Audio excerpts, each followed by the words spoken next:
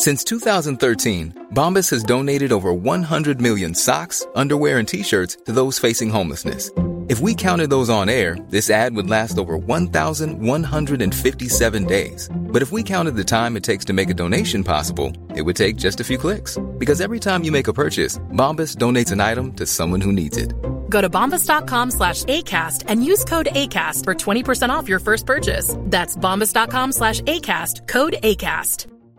Everyone knows therapy is great for solving problems, but getting therapy has its own problems too, like finding the right therapist, fitting into their schedule, and of course, the cost. Well, BetterHelp can solve those problems. It's totally online and built around your schedule.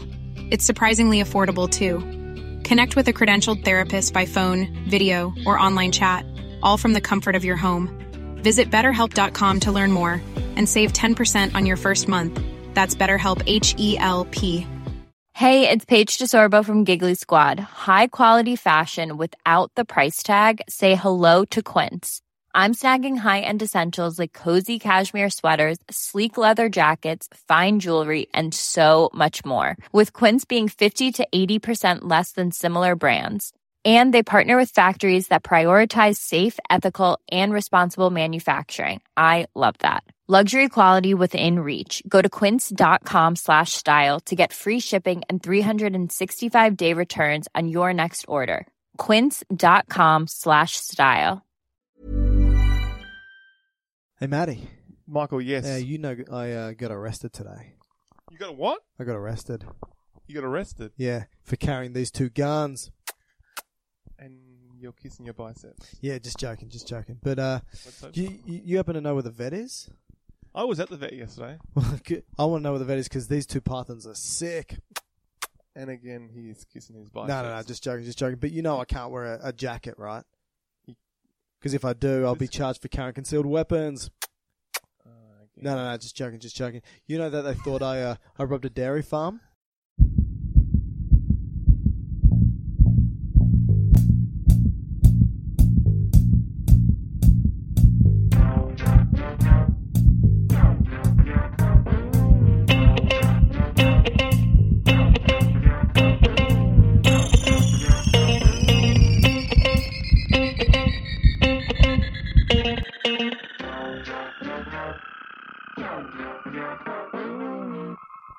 Welcome, everybody, to another episode of Dr. Matt and Dr. Mike's Medical Podcast. Muscles today. That's why I was kissing. Oh, that explains it. Kissing my biceps and trying to kiss my calves. Kiss my baby cows. How you been? I've been well. What's new? Who cares? So, let's do... Muscles. You ready? This is going to be one of two because today we're going to look at the overview of muscles and the anatomy of muscles. So this is the start of a new system? Start of a new system. Do you need to do any groundkeeping before you start? Or housekeeping, should I say? Groundkeeping, housekeeping. Really matter, I live in a house. You live out in an open field. In the ground, yeah. In the ground, like a rabbit. You live in a warren. What was my nickname at school? The rabbit or warren? Queensland, it's illegal to have rabbits. True. Unless you're a magician. Is that true? Apparently.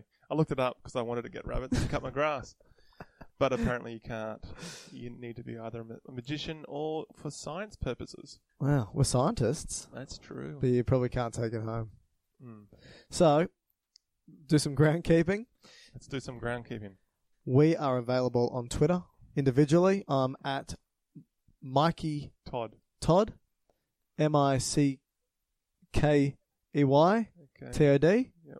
And Matt is at Dr. Bartox at DRBARTOX. So you can contact us there, or we've got the actual podcast Twitter page, which is at GU Biosciences. You can contact us on Facebook. Just type in Dr. Matt and Dr. Mike's Medical Podcast. We've got Instagram as well. Just have a look, and you can also send us an email, gubiosciences@gmail.com. Let's begin with muscles. Shall we do an overview of muscles? Okay. I've obviously got heaps of them. That's the first point. For some reason, Matt's just taking his socks off. What are you doing? I wanted to show you my muscles at the end of my feet. What muscles would they be? No, I just noticed my socks was inside out. Cool. Glad you did it while we're doing a podcast.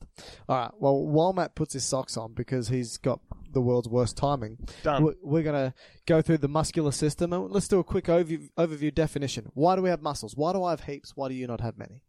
I've got the same number as you. What number? How many muscles are there in the body? You want to know how many there are? Are we adding up? Okay, how many different types of muscles are there? By types. Good point. How many different major categories of muscles? This is not getting easier. Okay. 3. Okay. What are the 3 muscle types? Skeletal. Yeah. Cardiac. Yeah. And smooth. Okay. I don't know if you were to add them all together. I don't know how many there are in the body, but I know that there's about 660 skeletal muscles in the body. And these are the muscles that are attached to our skeleton, hence skeletal muscle, for conscious movement. Not always conscious movement, but for volition and movement. Right? Yeah. I think most of them you'd have conscious control over to a degree. Like you could least, right? Yeah, it's true. Like, so blinking, for example, most of the time we don't do that consciously, but we can. Mm-hmm. Breathing. And breathing. Esophagus. Swallowing. Yeah. Well, you generally initiate your swallow. Yeah, but the first third of the esophagus is skeletal muscle, right? So that's what I mean. You initiate that part, but the rest you don't. All right. Anyway, but why do we have them? Why do we have muscles? Let's start at the beginning. Okay. Oh, hey, it's a good question. Why do we have muscles? Yep. All right. So they're generally considered... No, I shouldn't say that. They do a number of things. So if you look at a whole range of animals, probably most people would say the muscles in these animals, functional-wise, is to move things. Yeah. Move stuff. Yep. Would you agree? Yeah. What type of stuff? Stuff could be the animal itself. Mm. Okay, so they would generally be considered moving the skeleton or the cartilage. Okay. Or it might be to move viscera. Yeah. Or stuff in the viscera. So organ-based stuff. Yeah, and then there'll be blood-based movement, which would be probably more cardiac.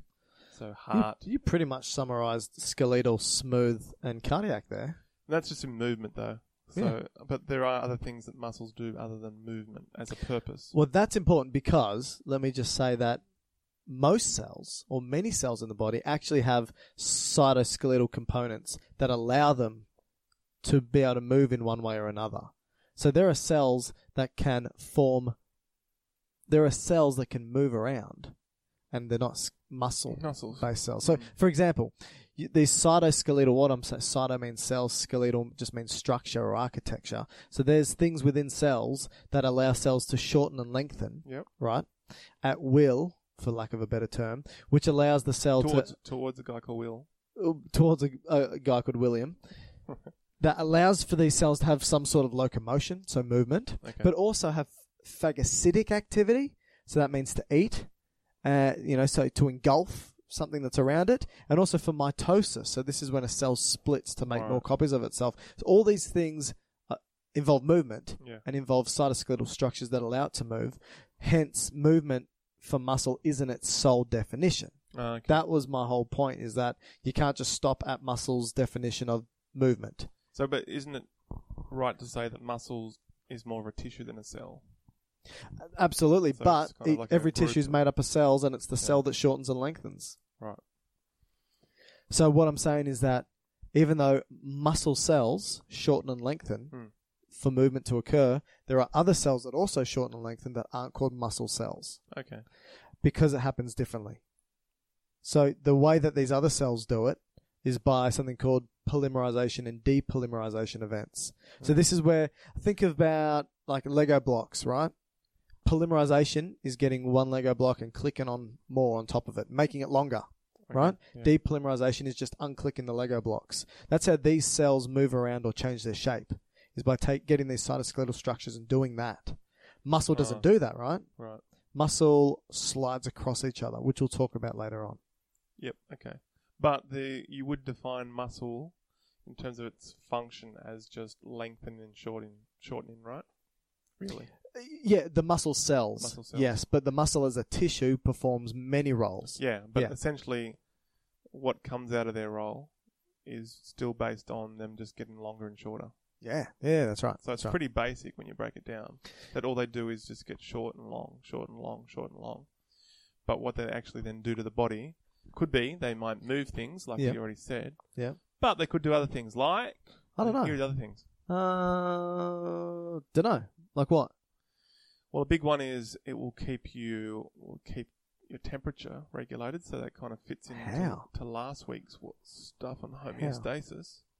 Well, if you move your muscle, it generates skeletal muscle. Okay. It generates heat as a byproduct. Is that true by saying that? Some people would say no, but I say absolutely. Okay. Definitely. Yeah. Definitely.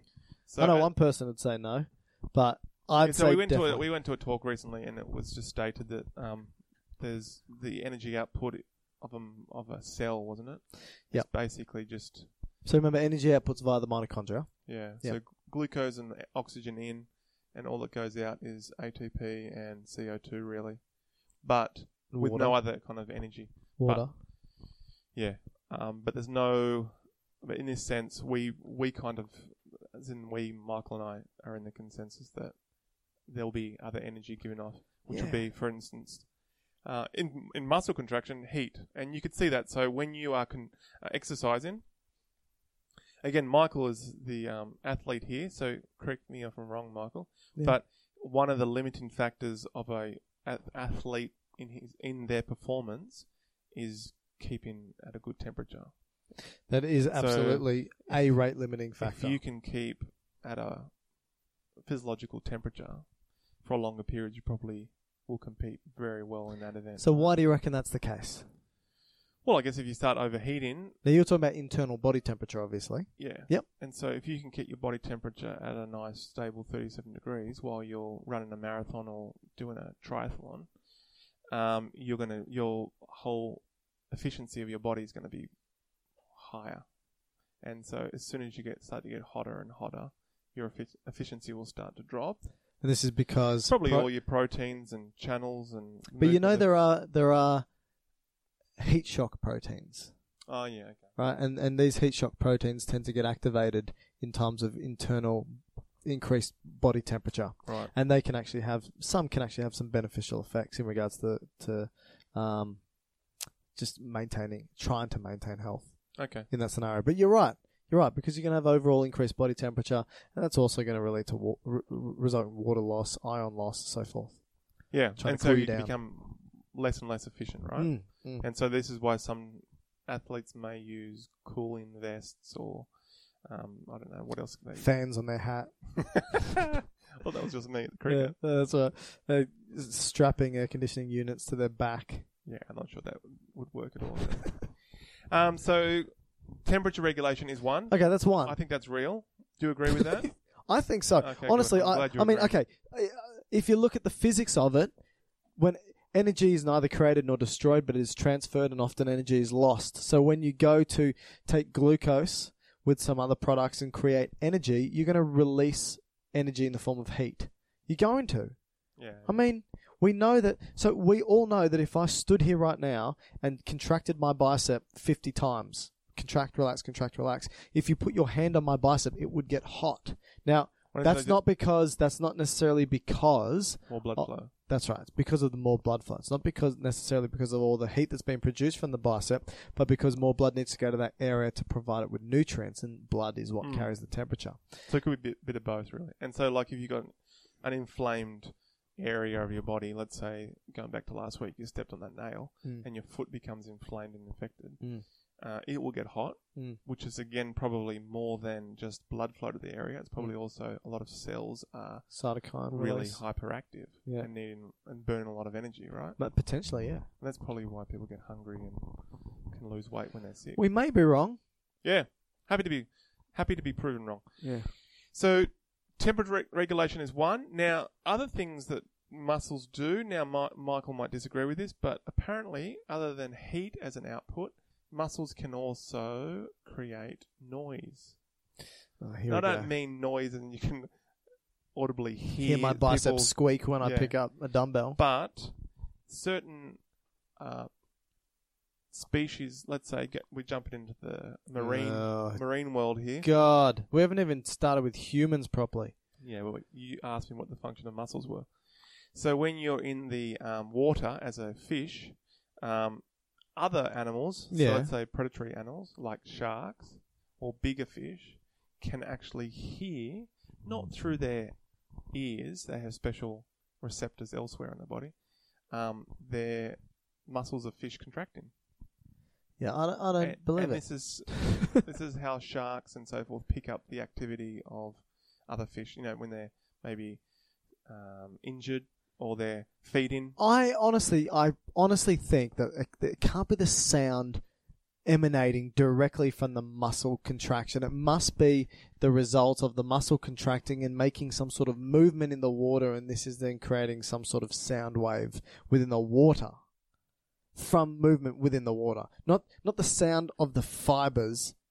I don't know if it's rubbing on against that. each other like bloody Tin Man from the Wizard of Oz. There is a movement in there, so in there has to be some kind of sound emanating. Yeah. Anyway, if this is less controversial, muscles will also cause an electrical voltage.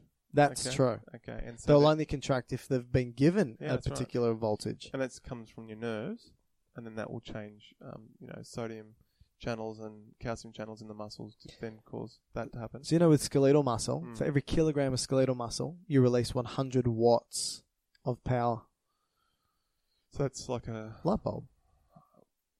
Yeah. Like a decent powered light bulb. All right, so with that in mind, so there's certain, again, in the fish, they can utilize this electricity.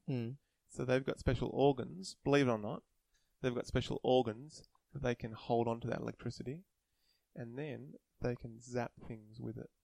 Sounds like an electric eel, mate. Yeah, exactly. And that's so. How do they hold on to it? Oh, they got a special organ that I guess somehow charges like a battery. I don't know.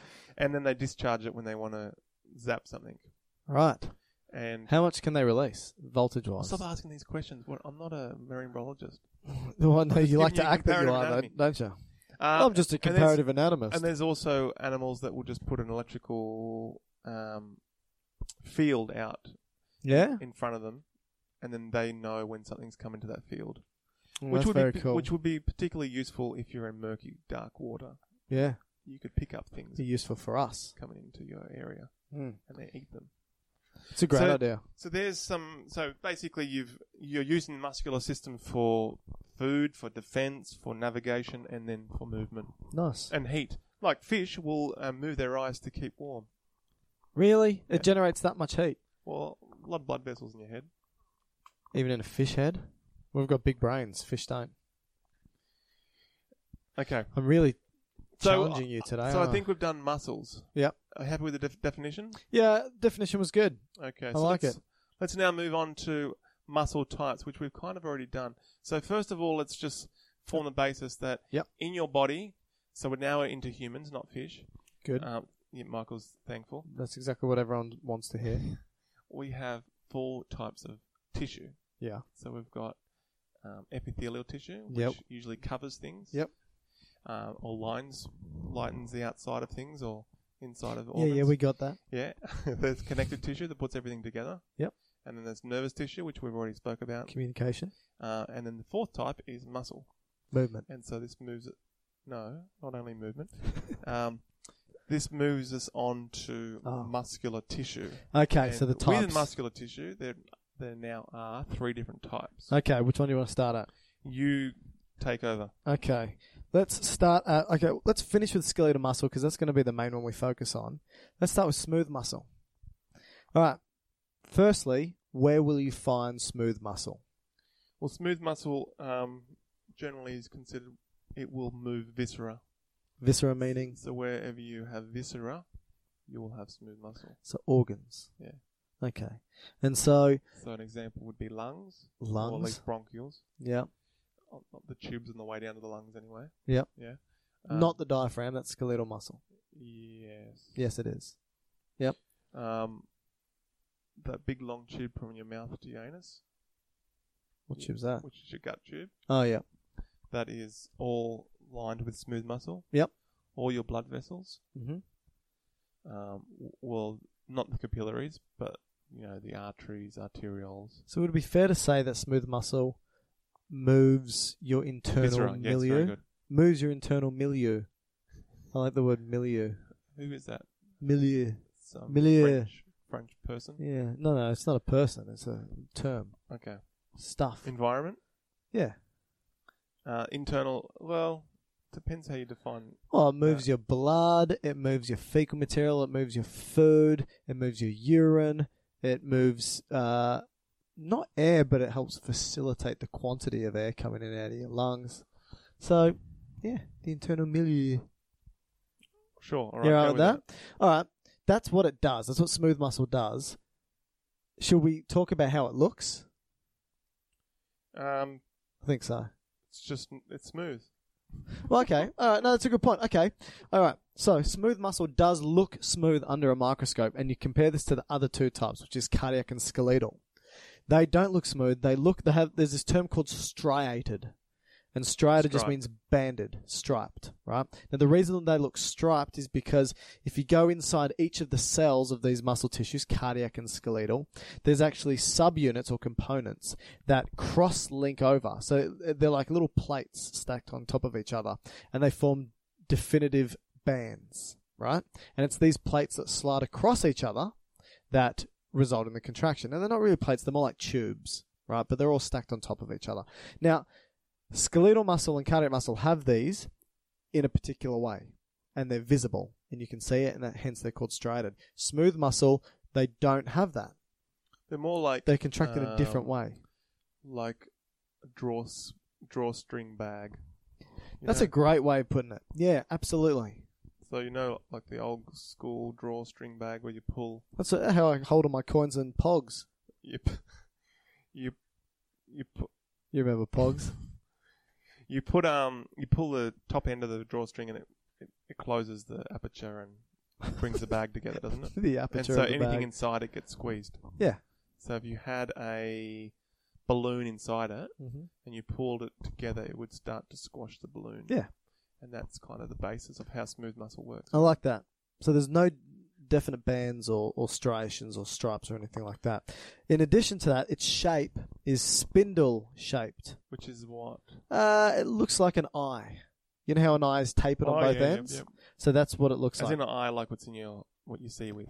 Yeah, not the letter I. Yeah, but that's right.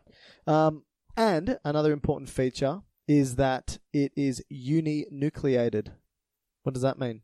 Uni's one. Yeah. So it has one nucleus per cell, which means there's just one. Each cell has a single nucleus which contains its genetic material. Brilliant. Right? Last thing is that this muscle contracts involuntarily. So you have no control over. That's right. And think about it. That's pretty important. It's good that we have no control over the urine traveling from our kidneys down into be careful. ureters to our bladder and urethra. The bladder, at least. I mean, we do want to have final control of the sphincters, but we don't contract the muscle through our urethra and actively push it through. No, that's true. But you do want to have some control of your bladder. Very true. Otherwise, you wet yourself. Same with digestive system, right? You've got a level degree of control there, but again, you've got control of the sphincters there. Or at least the external sphincter, not the internal sphincter. That's right. That's involuntary. So there was a lack of voluntary use there, and this muscle, again, from like you said, from the lower 2/3 of the esophagus all the way down to the rectum and the anus, is smooth muscle, and it contracts. Thirds. You put your rectum in thirds. Excuse me? Yeah, just like your esophagus, it goes in thirds. So the distal 1/3 of your esophagus you have control over. And same, no.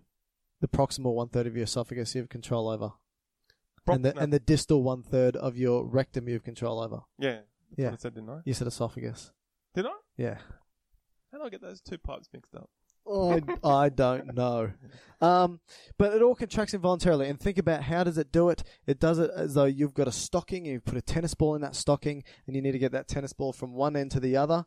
You'll squeeze your hand around it and continue to move. So it's this patterned-like, wave-like motion called peristalsis. That's how That's in the GRT, right? That's in the GRT. What That's about how elsewhere? the smooth muscles contract. I guess it's peristalsis in the kidneys, Yeah. or from the kidneys down to the bladder. Yeah. That would be the same.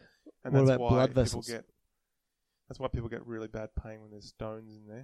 Because, yeah, that's right. The wave-like patterns contract around the stone, and this stretches the stretch receptors in the smooth muscle, which results in pain. Now, that's actually an important point because when you look at the GIT and the urinary tract, a lot of the pain receptors are elicited due to stretch issues. So good point. A lot of the time, if you've got some sort of cut or incision or whatever to the GIT viscera, for example, may not necessarily be felt as severely or at all, or at all, compared to gas distending your GIT, resulting in abdominal pain. Which makes sense because you don't really need reception in your bowel for touch or for people sticking knives into it. Yeah, we would never have evolved that. But you would want to receive signals for an obstruction. Exactly. Because it's problematic and you need to deal with it. Yeah, perfect. All right, there's that. And the same goes with the ureters. Got a stone stuck there. It's highly painful. Yeah, I heard it's, what do men say? It's the male equivalent of giving birth. I don't know about that. Yeah, I don't know why they say that. I think because males have nothing else to hold on to. My pun. I think a lot of people think that the painful part of passing a stone is getting it from the bladder out through the penis. That's the easiest part. But I think it's in the most thickest cases, tube, you wouldn't widest tube. You wouldn't even feel it. That part. We'll just pass through that part without even knowing. Depending on the size of the stone. That'd be a big stone to feel it kind of that bit. Even a grain of sand would be felt. Nah. Yeah. I don't think so. I'm debating against that. Okay. I think you definitely feel a grain of sand in the ureter. Yeah, I think a lot of people will pass stones from the bladder out to the toilet without even knowing. So they'd either have to look in the toilet or pee through a strainer. We're happy with smooth muscle? Smooth muscle done. Now cardiac. So cardiac is... Let's go through the same points then. Cardiac is a function, Matty. It moves... It's in your heart muscle. So it's your heart muscle, essentially, cardiac muscle. So it's in the heart muscle, it is the heart muscle? It is. Collectively, it is the heart muscle. All right. So all your cardiac muscles put together will give you the myocardium of your heart, which is... What's myo mean? I'll be guessing this. 90% of the volume of your heart, would you say? Is so myocardium. if you pulled your heart out... Metaphorically or literally? Literally. Literally? Yeah. Like Temple of Doom, Indiana Jones? No, the guy of Dumb and Dumber. How he had a fight with that kung fu in the restaurant. Yeah, you do know that was a copy of Indiana Jones and the Temple of Doom. That's why they did it. Oh, very good. He reaches in and pulls out in his hand. So if you look at the heart in volume or mass, this is just a guess, I'd say at least 90% of it would be at least muscle. I'd say 95%. Yeah. And that's a guess too. So we're both probably wrong. I haven't quantified this, but that's, yeah. So that's and what's it do? What's it do? myocardium. Yeah. Oh, we need the prefix myo. When you hear myo, it just means you're in the land of muscles. Okay. What about when you hear the prefix sarco? Skeletal muscles? Is that right? I think it means flesh. Like specifically means flesh, but basically myo and sarco are prefixes, meaning they go at the front of words that tell you that we're referring to muscle. But I think sarco's specifically skeletal muscles, isn't it? I can't think of a time when I'd use it in something that's not skeletal muscle. Okay. Yeah. Because we often refer to the sarcoplasm, which is the cytoplasm, the sarcolemma, which is this cell membrane. Or sarcoplasmic reticulum. That's right, which is the endoplasmic reticulum. Yep. We'll talk about that later on. All right, so not today, though. What does the heart... Okay, obviously the heart muscle, when it contracts, it pushes blood around. That's its basic function. Or out of the heart. Yeah, but around as well. Like around the heart. Yeah, I guess it gives the blood pressure in the body generally. Now, the cells itself, I said that smooth muscle was spindle shaped, so like an eye. Heart muscle is branched. Yeah. Like a tree. Like a tree branch. So you can see it's got the main part of it and then little branches coming off. Now, that means that it's connected to other cells. Other branches. Through other branches. And they're held together by connections called intercalated discs. And this holds one cell to another cell, and doesn't just hold it together, but allows communication between one cell and another. Which is very important. So why is it important for the heart that one cell can speak to the next cell, which can speak to the next cell? Well, what's one of the main...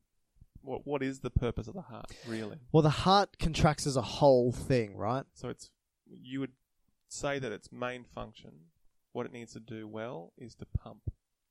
It needs to pump, yeah, true. And so, unlike a mechanical pump, water pump, that's done by machinery, this is done by a muscle. And so to get that fluid out of it, it has to coordinate the contraction. So just like you said with your stocking analogy, you've got to make sure you push it from one end and keep pushing it just behind that bolus of fluid.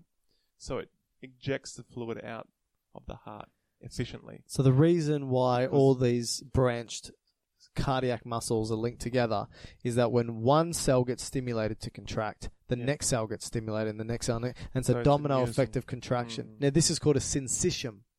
When one cell, so what a syncytium is when an entire collection of cells act as though it's a single cell. So when a tissue acts as though it's basically one cell, meaning when one cell contracts, the whole tissue contracts, that's a syncytium.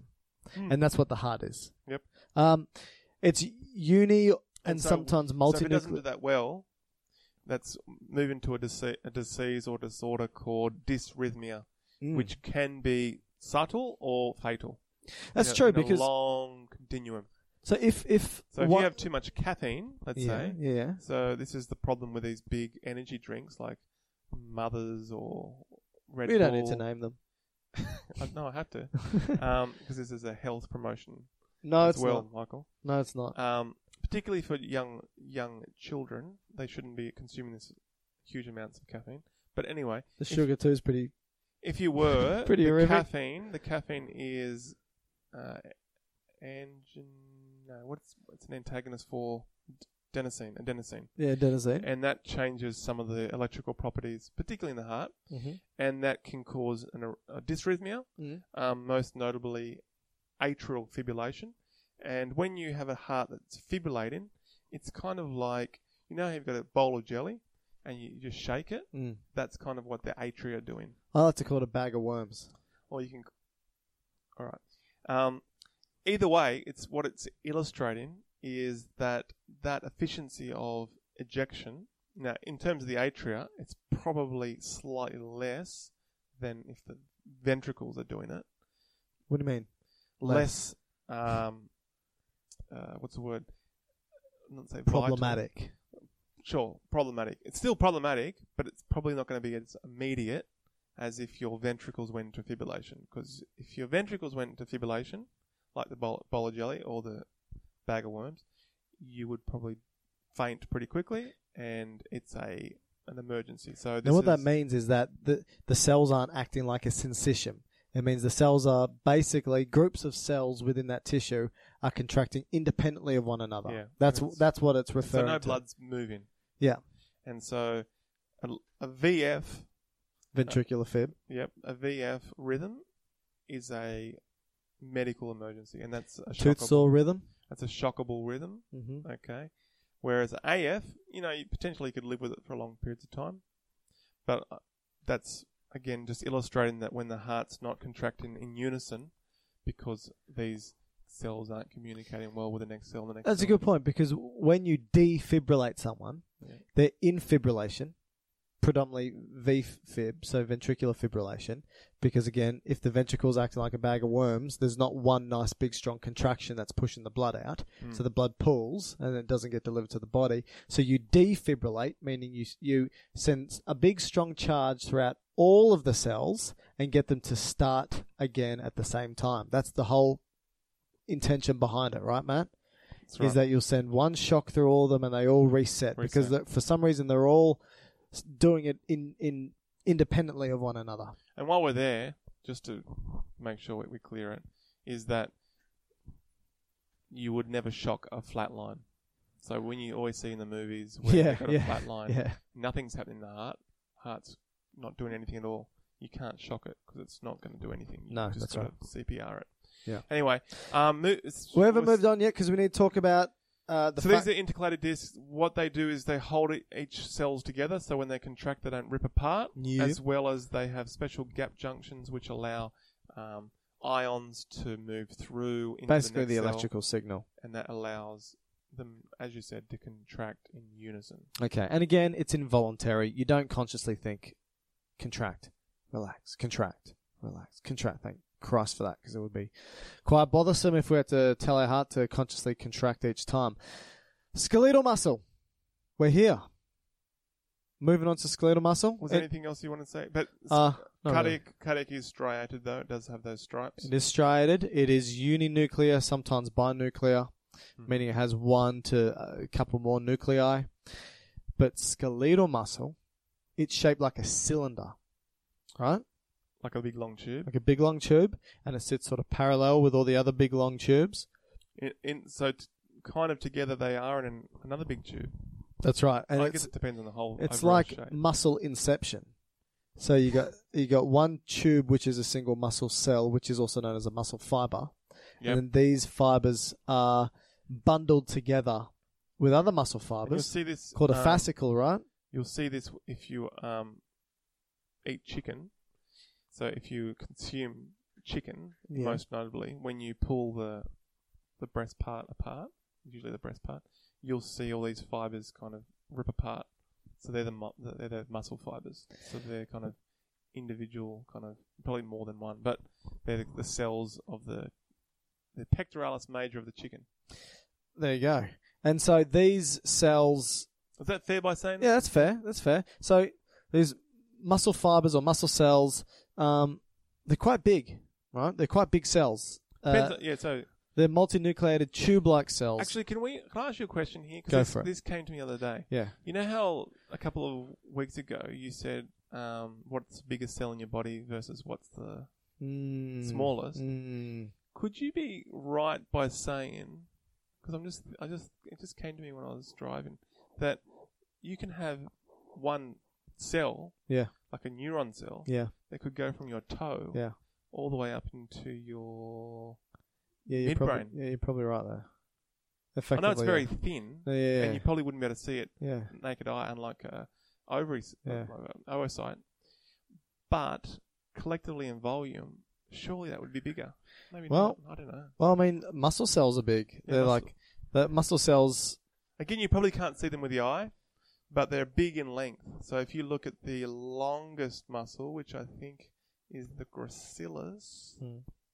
That's my guess. So they're between 10 to 100 microns in diameter and can be centimeters long. Yeah, I know, but you still wouldn't be able to see them a naked eye, right? Well, not if they're 10 to 100 micrometers. So a millimeter. Everyone can picture a millimeter in their head, 1/10 of a centimeter, right? That's a millimeter. 10 to 100, 1/10 to 1/100th of a millimeter is the diameter of a muscle fiber. Okay. So that's pretty small, right? But they're long. But they can be centimeters long. Yeah. Or more. Half a meter. I mean, not quite. Well, it depends on the person, I guess. But many centimeters long, you could say. So that's skeletal muscle. It contracts consciously, but is also bound up to our skeletal system. Yeah, which could be both cartilage and bones. True. How does the muscle connect to the skeletal system? Tendons, usually. Okay, so it's tendons that hold muscle to bone. Yeah. What is it that holds muscle to muscle? An aponeurosis, maybe? An aponeurosis? Which is still a tendon, it's just a flat tendon. Then what's a ligament then? That's a ligament's bone to bone? Yeah. Okay, so ligament is bone to bone. Tendons are muscles to bone, and an aponeuroses are often found at the ends of bones, at the ends of muscles, as a connective tissue. May not necessarily hold it to the bone, but it may do. Like you can see an aponeurosis on your stomach, on your abdominals, and that's just between the abdominal separations, right? Or the ones between the muscle on your forehead. So when you crinkle your forehead, that's called the frontalis. Yeah. And onto the back, where you can kind of somewhat crinkle your scalp at the back. Yeah, you see it in baldies. That is one muscle. But in the top of your crown Yeah. is the aponeurosis. And it's just this white sheet-like collagenous, filled with collagen, hence it being very white. Yeah, I think it's a tendon, really. I think it's just a flat tendon. It is a flat tendon. Yeah, it is a flat tendon, but tendons are filled with collagen. Okay, yep. And they're white, telling you they're avascular, which means, you tear a muscle, it fixes very quickly. You tear a tendon, fixes very slowly. And a lot of this has to do, a couple of reasons, but one of which has to do with the blood supply. Yep. Tendons are very poor in regards to the blood supply. Hence why, if you end up tearing a tendon, it takes a lot longer to fix. But they're still better than ligaments. Absolutely, because that's bone to bone. And then cartilage. And cartilage even more so. You can tear cartilage. It's difficult to do so, but you can. And they take a long time to fix. But that's one of the great things about skeletal muscle, is it has this ability to regenerate and respond to acute or even chronic injury. Yep. And that's one of the things that's so spectacular about it. The way that this muscle works is by shortening, right? Yeah. So you can think about, so what about a muscle of our arm, right? So the bicep, right? You're an anatomist. Where's the bicep muscle? So bicep means two heads, right? Two heads. So there's two muscles here. So the bicep, there's two biceps in your upper arm. Where are they attached? But the one bicep brachii. Mm-hmm. Okay. The bicep brachii having two heads, so you're going to have one that kind of, the long head goes right into your shoulder joint. Okay. And kind of goes around where the humerus actually attaches to the scapula. Cool. All right. And the other one goes to your scapula at a place called the coracoid process. Yep. Okay. So that's its connection proximally. Where's its distal connection? So it's actually got two. It's got an aponeurosis, which will go down kind of onto the ulna, I believe, and the other one will. So that's the elbow, but that's the bone that's connected to the elbow. Inside of the elbow. Yep. The kind of that area where they take blood. That hollow point. Yep. Yeah. And the other one goes to the radius. Okay. Great point. So. And the important point. Well, I'm getting too much into functional anatomy now, so I might stop. No. Well, my point about highlighting this is that this muscle is connected at the shoulder, basically, and at the forearm, and it sits on the pretty much there on the humerus. Yep. Right on the upper arm. Why? Because when you contract that muscle, you shorten it, and what inevitably happens is you're bringing the forearm closer to the shoulder. Now, skeletal muscle can only contract a maximum of 30% of its full length. Okay. Right? So once you've contracted that skeletal muscle 30% of its full length, if you want to contract or move even more, you need to use the leverage system of your skeletal system. Right? Okay. So that's why these muscles are attached to lever points. So the muscle may want to move something, and that's fine, but only can move something 30% of its length. You want to move it even further, attach that muscle to bone that's at hinge points, such as where the elbow is and at the shoulder, and you get far greater range of movement. Does that make sense? Yeah. So it's basically the muscular system piggybacking on the skeletal system is what we call the muscular skeletal system, and is what generally we refer to as giving us free range movement. Okay. And when you look at the muscle, you got your origin insertion, which you mentioned. Yeah, so the origin at this point, what does that refer to as opposed to the insertion? That's the place that's fixed. It generally won't move. Gotcha. And is that usually proximal? Is that usually closest to the trunk? I don't know if there is. Sure. Maybe. I've never really thought about it. But so how do you know? How do you know which one's the origin and which one's the insertion? Well, just by the one that if you move that muscle, the origin doesn't move, but Gotcha. the insertion will move.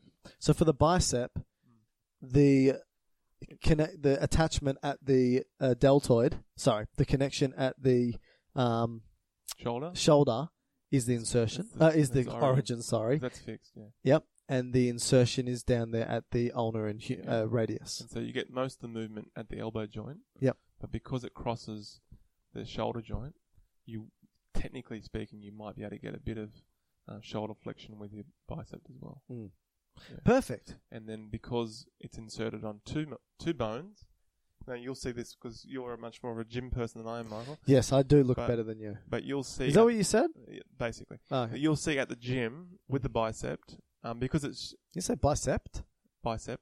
Because you're inserted in the radius, the radius is the one that radiates or moves your palm, helps to move your palm. How would you do it? Face down, face up, face down, face up. Yeah. Yeah. So pronation, supination. Yeah. Right. Yeah. And so if you are pronated, which means palm down, and you try and do a bicep curl, yeah, you deactivate a lot of the bicep brachii. So why is that? Because of the way it's inserted. Gotcha. So you'll see a lot of people at the gym, they'll start with a dumbbell curl, pronated, but they'll flex whilst they're supinating. Yep. And why would they do that? That gives them a greater degree of the muscles then activated. Wow, there you go. That's interesting. I like that. I'm going to have to use that in the gym. Whereas if you just do a bicep curl completely pronated, which you will see some people do. Completely pronated? Completely pronated. Yeah. Particularly on a bar. A little T-Rex. Yeah, I've seen that. It's working the muscle more so underneath it, called the brachialis. Gotcha. Nice. So, I like that. So is there any... So since we're on that, there's a few things we should just talk about. You have the muscles that are moving things, and they're called the agonist. Yeah. So we'll stay on the bicep. Yeah. So when you are moving your palm, let's say how we describe this to the listeners. Okay. So you got your right hand stretched out. Yeah. Palm facing up. Palm facing up, and your arms pretty much straight. Like you're about to do an arm straight at the curl. elbow. Okay? Yep. Now, if you bring your palm up towards your shoulder, like you are doing an arm curl, yeah, all the way up. Okay. The muscle that primarily does that is your bicep. Yep. Again, Michael's kissing. Couldn't help it. His, not mine. So that's called. So the bicep at this point is called the agonist. Okay. And why is that? It's agonizing the movement.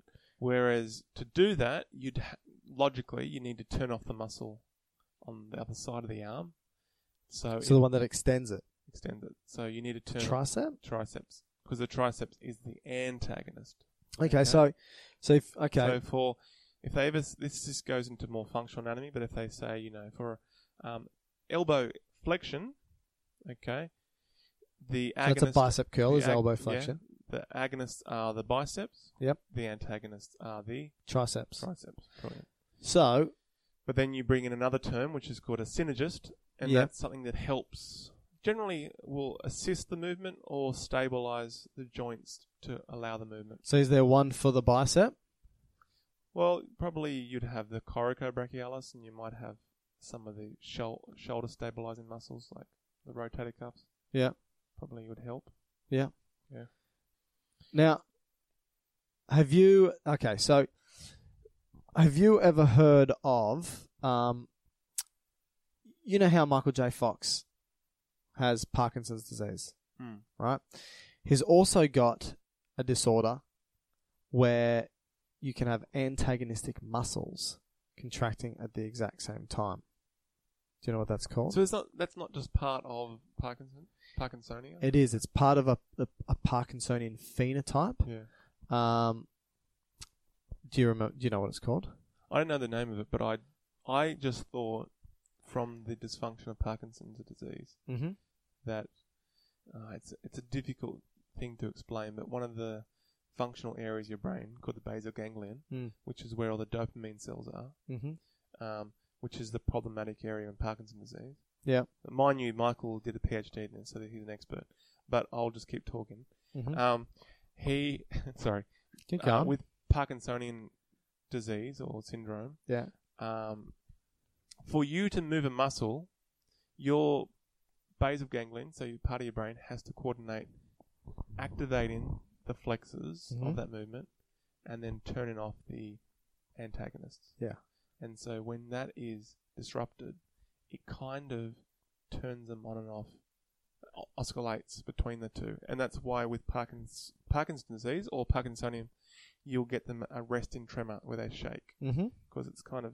But when they start moving, it kind of will start to smoothen out. Which has to do with the dopaminergic feedback in the basal ganglia.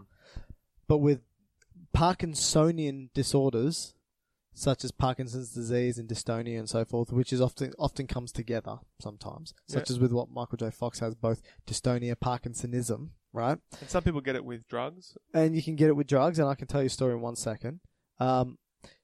with dystonia, you get the contraction, the simultaneous contraction of the agonist and the antagonistic muscles, right? Now, this sort makes the patient sort of feel like they're being torn apart, and it's this spasmodic sort of contraction known as, if it you can see it happen of the neck, the muscles of the neck. Yeah. It's called torticollis, and it sort of looks like this writhing rhythm. So this writhing movement of the head, because the agonistic and antagonistic muscles are contracting at the same time. That's also more Huntington's, isn't it? You can get in MS too. Yeah. So I thought that was the Huntington's chorea. Yeah. A bit different, but the spasmodic torticollis is a sign of dystonia. Agonistic, antagonistic muscles contracting at the same time. And again, it hurts. Think about if you were to contract your bicep and tricep at the same time, where does your arm go? Does it go up or down? Does it extend or flex or what? And so it's going to feel like it's been torn. It's going to hurt and your arm's going to writhe. It's going to have that snake-like movement to it. Amazing. Yeah. So that's an important point when you're looking at those muscles. Before we move on to maybe how it develops, there's a few other ways you can classify skeletal muscle. You can classify skeletal muscle based on its colour, surprisingly. So within the muscle belly itself, you could have what we call white or red fibres. Okay. And that's usually to go with twitch, tonic.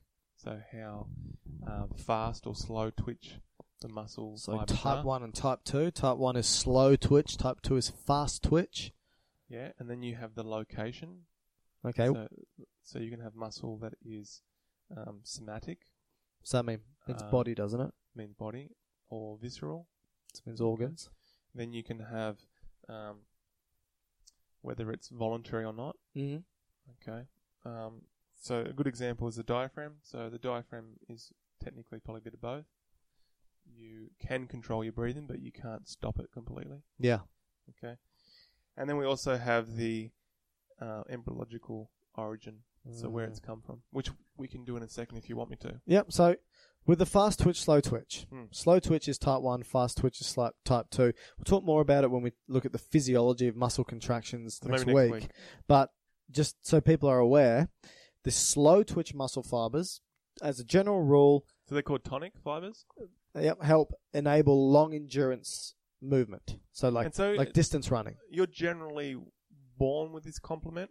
You can't really change it too much? Yeah, as far as I'm aware, absolutely. Yeah. And the fast twitch, which is type 2, these muscles fatigue faster, but are used often with these explosive sort of movements like a sprint. Okay. So basically, slow twitch, endurance, fast twitch, sprinting. And whereas with weight and resistance training, I think you can play around more with your twitch fibers than your slow fibers. So, and my understanding is you can't change between slow and fast or slow and quick. Well, we'll chat about that next week. All right.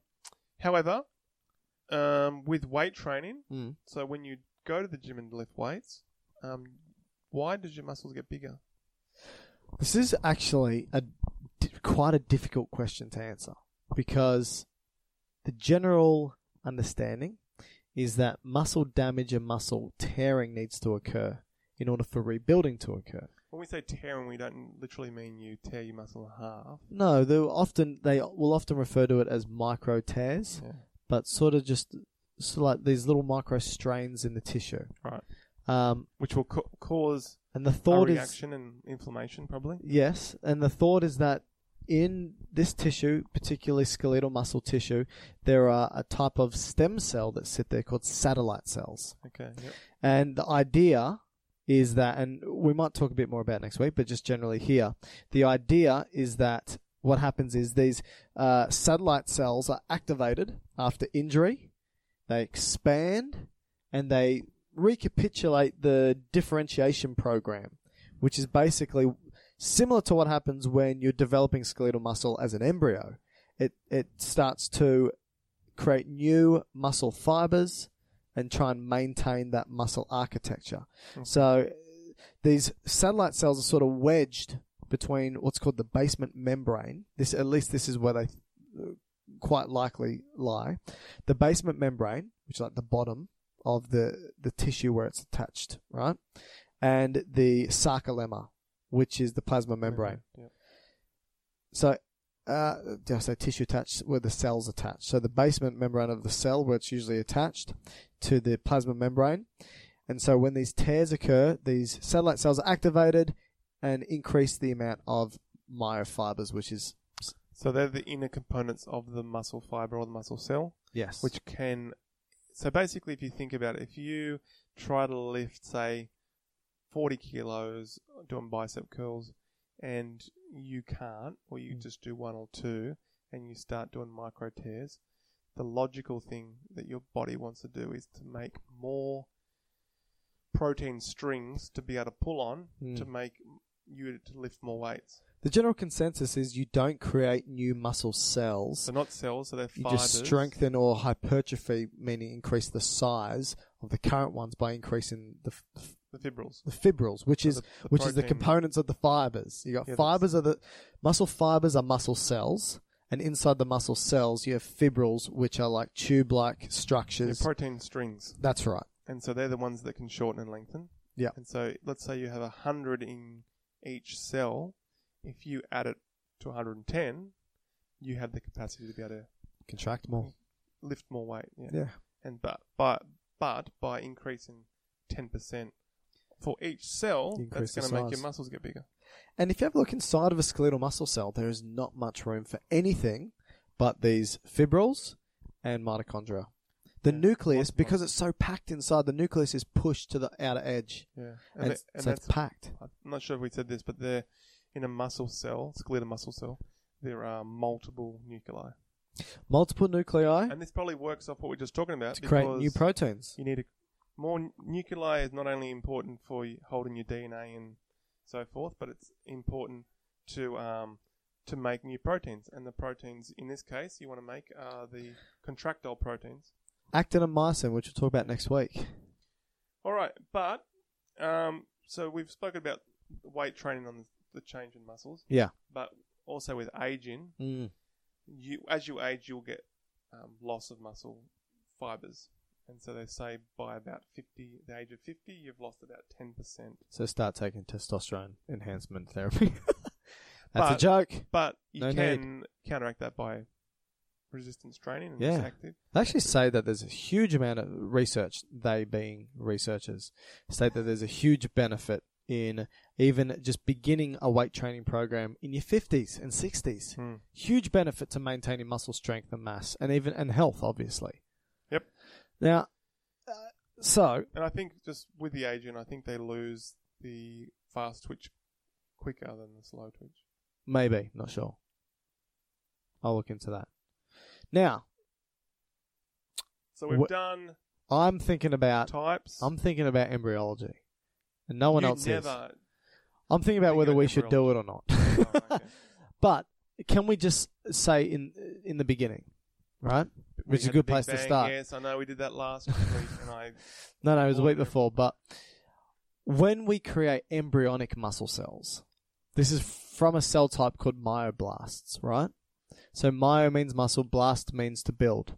So these are muscle building cells, and they're derived by a tissue type called mesenchyme. Am I correct, Matthew? I'm correct. And they ultimately these myoblasts fuse together to form muscle cells. Now, when I say mesenchyme, what do I mean? From my understanding, it kind of means from the mesoderm, which is the middle germal layer out of the three. Now, just so that people are all on the same page, Mummy and Daddy have done the dirty and... No, I think just love this is way too early? Each other in a special way. Okay, they've loved each other in a special way. That egg has been fertilized. The biggest cell in the body versus the smallest. That's right, has been fertilized. As it moves its way through the fallopian tubes towards the uterus, it divides and so forth until it's a morula. The morula then turns into a blastocyst and embeds itself into the uterine wall. Yep. By this time, it's between 16 and 30 something odd cells, and it starts to grow and divide. And at what point does this ball of cells have 3 major cell layers? 3 weeks. Okay, so at 3 weeks, you've got a visible 3 layers. Yeah. Okay, and what are the layers going from the... Now, is it like a disc of layers or is it a ball of I layers? think disc is the one. Okay, so a disc with 3 layers. Yeah. So like 3 plates stacked on top of each other? Sure, yeah. Okay, so the top plate is what? As in the dorsal, so the back of the embryo. Okay, so the back of the embryo, which will be ultimately become the back of the embryo. What's that cell layer called? That's the ectoderm. Then the middle one? Mesoderm. And then the very bottom one? Endoderm. Which forms the belly? It forms your gut tube mostly. Okay. Now, the mesenchyme comes from the mesoderm, did you say? Yeah. Which is the middle one. Middle one. And this forms the connective tissue. Well, the mesenchyme just kind of, my understanding is it's kind of the connective tissue part from the mesoderm. Yeah. But with your muscle, so when you're developing, remember going back to the nervous system, we spoke about the neural tube. Remember that? Yeah, I remember The that. neural tube closed up, about 21 days. Okay, so this happens after those 3 layers. This comes out of the ectoderm. Yeah. Which is the top layer, the that's back. Right. So that closes up into its own little tube, which gives you the spinal cord and brain. Yep. Right on either side of that neural tube is because the neural tube will give you, and the notochord, which is chordates. That's what all vertebrates will have. That's going to be, let's just say that makes your part of your intervertebral disc, so part of your spinal column. Okay. So on either side of that, so right, left side, is a part, you have this coalescing of mesenchyme, and that forms... That's come from the middle layer. Yep, that's right. It forms something called a somite. Okay, so you're saying that we've got those 3 layers. The very top layer has turned into a tube. Yeah. The neurotube, and it sort of pushes itself downwards into the mesoderm. Yep. The mesoderm started to differentiate into mesenchyme, which is one part of it would, yeah. One part would, which is sort of like the connective tissue precursor. Yeah. And that starts to wrap itself around the neural tube. Is that what you said? Or just go either side of the neural tube? We just got these big bundles on either side. Okay. And if you break your body up into sections of your vertebra, so you know how you got C1, C2, C3? Yeah, so cervical, yeah. Yeah, you have these clumps of mesodermal tissue called somites on either side. Yeah. They're going to give you essentially your skin. Okay. They're going to give you some bones, and they're going to give you your skeletal muscles. And skeletal muscles. A big part is skeletal muscles. Yeah. So the mesoderm turned into mesenchyme, and the mesenchyme turned into... I think it's best to say it forms into para-axial. Yep. So either side, or para means around, doesn't it? Or away. Yeah. From the axis. Yeah. Which then forms in the somite. Yeah. Okay. Somites will then give you a dermatome. Dermatome, you should guess what that's going to make, the dermis. Yeah. Yeah, and then it's going to give you your myotomes, which you already spoke about. You got that, everyone? Muscles. So to make this simpler, can I just say that the middle layer of the 3 layers for muscle? But there's some interesting points to it, because in conjunction with embryology and comparative anatomy. Now this is skeletal muscle, you're saying? Skeletal muscles. I've read that smooth muscle actually comes from the ectoderm. Neuroectoderm. Which one? The smooth muscle specifically from the eye. The iris comes from the neuroectoderm. Oh, yeah. And the esophagus... I'm not sure about that. That's getting really specific. Okay. And the esophagus comes from this as well. Well, now, where's the esophagus muscle come from? The musculature of the esophagus, because that's different, right? Yeah, that comes out of the pharyngeal arch, which helps to form your face. Which was formed from which layer? You're probably right by saying it's a big part of it's probably neurocrest. Yeah, ectoderm. Which is coming out ectoderm, yeah. Okay. Anyway, let's get away from that, because people are going, okay, 1 hour's down, and they're talking crap I don't want to hear about. Yeah, but let me just put, and we can maybe finish almost on this, but let's say we're doing embryology in conjunction with comparative anatomy. But if you start off, again, I know I seem to like to go back to this, but when we look at a fish, right? Mm-hmm. Fish is just a body of muscles. Yeah. Okay, so it's like a cylinder of muscles. Okay. Whereas when we once we go on to land, we start to form appendages. Yeah, appendiges. Yeah? Yeah. So arms and legs or wings. Yeah. Right? Would you say a fin is an appendage? You kind of could, but it doesn't have a huge amount of muscle associated with it. Okay. Okay. But So when you look at the way, so going back to this somite that forms, and we have a dermis layer that goes off and forms around your skin, but then you have two groups of muscles that band off. You have one that goes behind the vertebra, and one that goes into the body wall. Okay. So the one that goes to the behind the vertebra gives you. So if you feel the back of your back on your back. The back of my back on my back. You know, everyone feeling the back of your back at your back? You know those ridges that kind of run in your lower back you can feel? No. They keep your back erect, upright. They're called your erector spina muscles. Oh, yeah. Oh, so you're saying there's two long strap-like lumps that come outwards either side of your spine? Yeah. Yeah, mine are really big because I do a lot of deadlifts. Deadlifts, right. They are probably... I wish it was bigger. They're the homologs of what fish... most of the body of the fish would be. Yeah. Okay? But as we've developed limbs and arms, we've had to shoot a lot more muscles out into our limbs to move them. Yeah. Because it's much harder to move the arms and legs and the wings and so forth compared to, say, fins in the water. Okay, so you need a heap more muscles than you do in just your body. Have I lost everyone? Maybe a little bit. It's interesting nonetheless. And then that gives you all the degrees of nerves that go with it. And then when you've got your upper limb and lower limb, that's where you get your brachial plexus and your... Okay, this is a good point because we haven't spoken about, and maybe it's something for next week, but we've just spoken about the muscle, and the muscle won't just contract by itself. I mean, sometimes it can if you've got an ion imbalance, but the muscle needs to be stimulated to contract. Now, if we're talking about skeletal muscle, each muscle fiber has its own neuron innervating it. So you have a motor neuron. Yeah. Okay, so one motor neuron.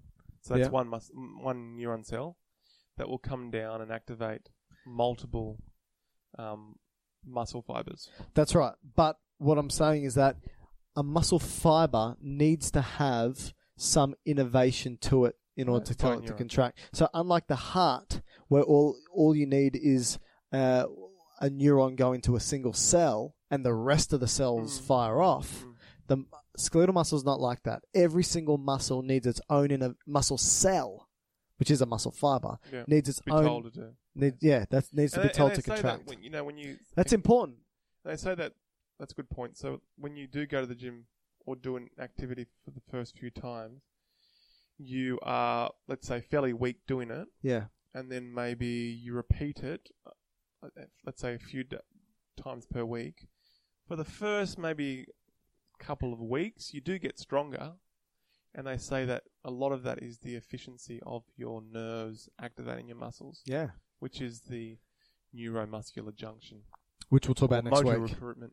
And next week we'll talk about Botox. And then it'll start to grow up, as in the muscles start to get bigger and bigger like we spoke about. Yeah, yeah. Is there anything else? I was going to talk about some other things. What about blood supply? Well, that's part of the hypertrophy as well. So, which is growing the muscles. Cell, so you need to make more blood vessels. So your your muscles are very Maybe rich. It's time to finish. It seems like the words are difficult for you to produce.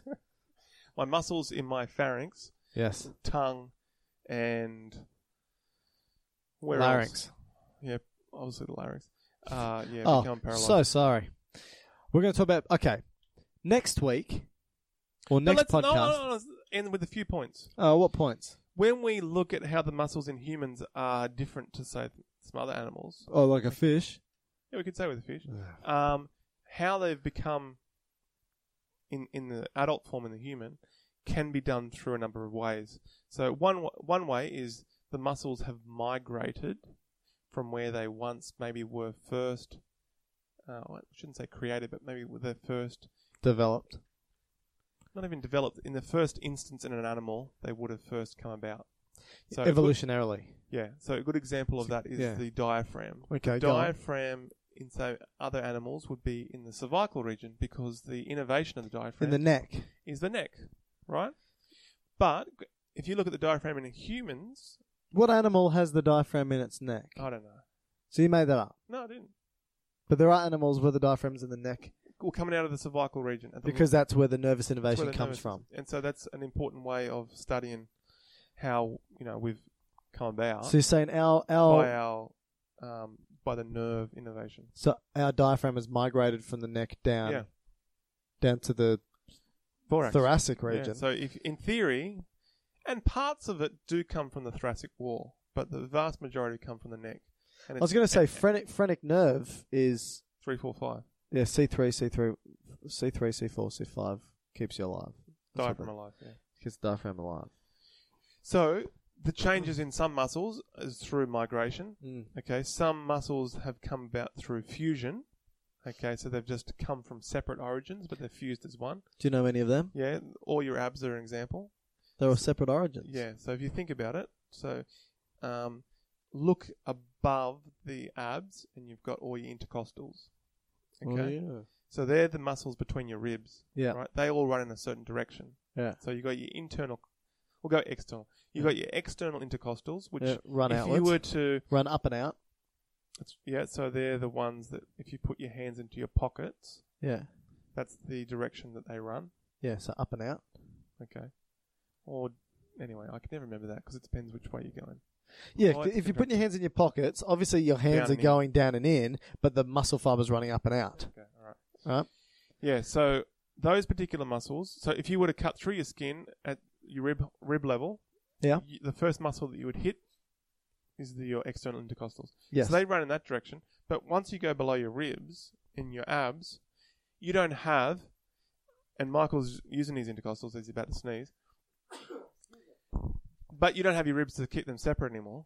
Okay, so all your external intercostals in your ab region merge as one muscle, which is called your external oblique.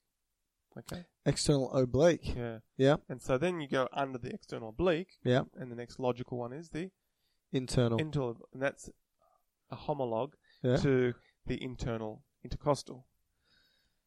Boy. Make sense? Because they're fused into one. Gotcha. And then the final good one to use as an example is your rectus abdominis, which is a 6-pack or maybe even the 8-pack, Thank you. which it has kind of kept its separation, and that's why you have these Rectus bellies. means like straight across. Straight. Yeah, straight. Yeah. Make sense? That makes sense. And then you have the opposite of fusion, you have splitting. So the pectoralis is a good example. So some animals it's a big, huge collective muscle, but in humans now we've got this separated little pectoralis. Well, some people's are bigger than others. True. Do you have I was going to say, do you have a favourite muscle? Do you have a muscle that's you think's the most interesting muscle? Is there one muscle that you're like, that's... Because obviously you're an anatomy. You would have come across a muscle that you're just thinking, I don't know why it's there, or it does a strange function, or it's connected in a weird way, or anything like that? I haven't really thought of it like that. Yeah, don't know. I'm just, I'm having a look here at the human musculature of the muscle system. And, you're looking at skeletal muscles, 660 odd skeletal muscles here, going all the way from the top of the head to the tip of the toes. And, you can, you see all the ligaments and tendons and aponeuroses, and there's so many in the neck.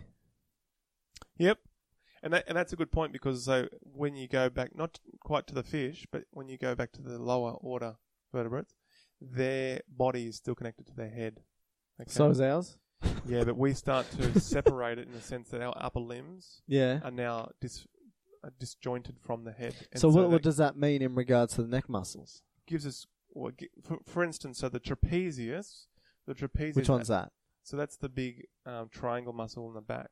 Gotcha. And it goes Okay. up to the... That's come from your head, okay, and it's migrated down, and it's brought one of the cranial nerves is innervated. Same with the sternocleidomastoid. accessory. Yeah, it's an accessory. So is that why you can have, sorry to interrupt, you can have tight traps and it can result in a migraine? Maybe.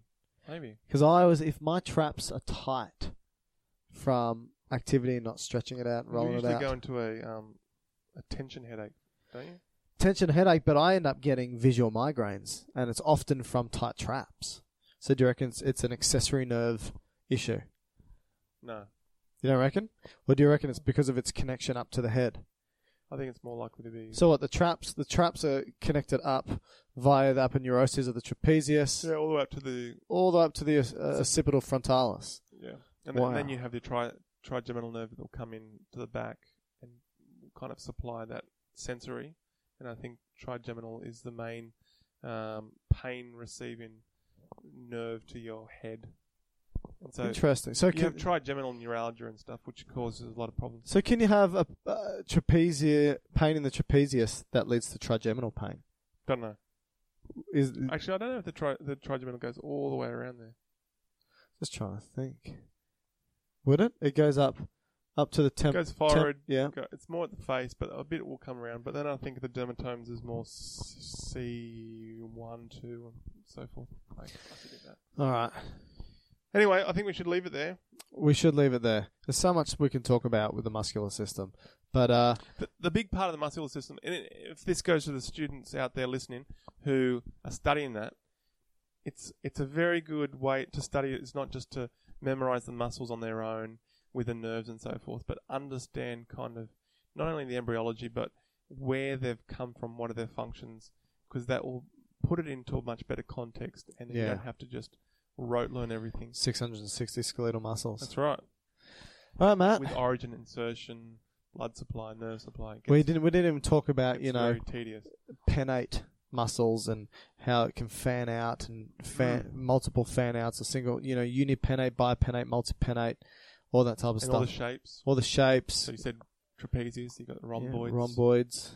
What's rhomboid mean? Rhombus. Which means, what shape is that? They're like a flat square. Yeah, that's it. It's like a tilted square, right? Mm. Yeah. All right.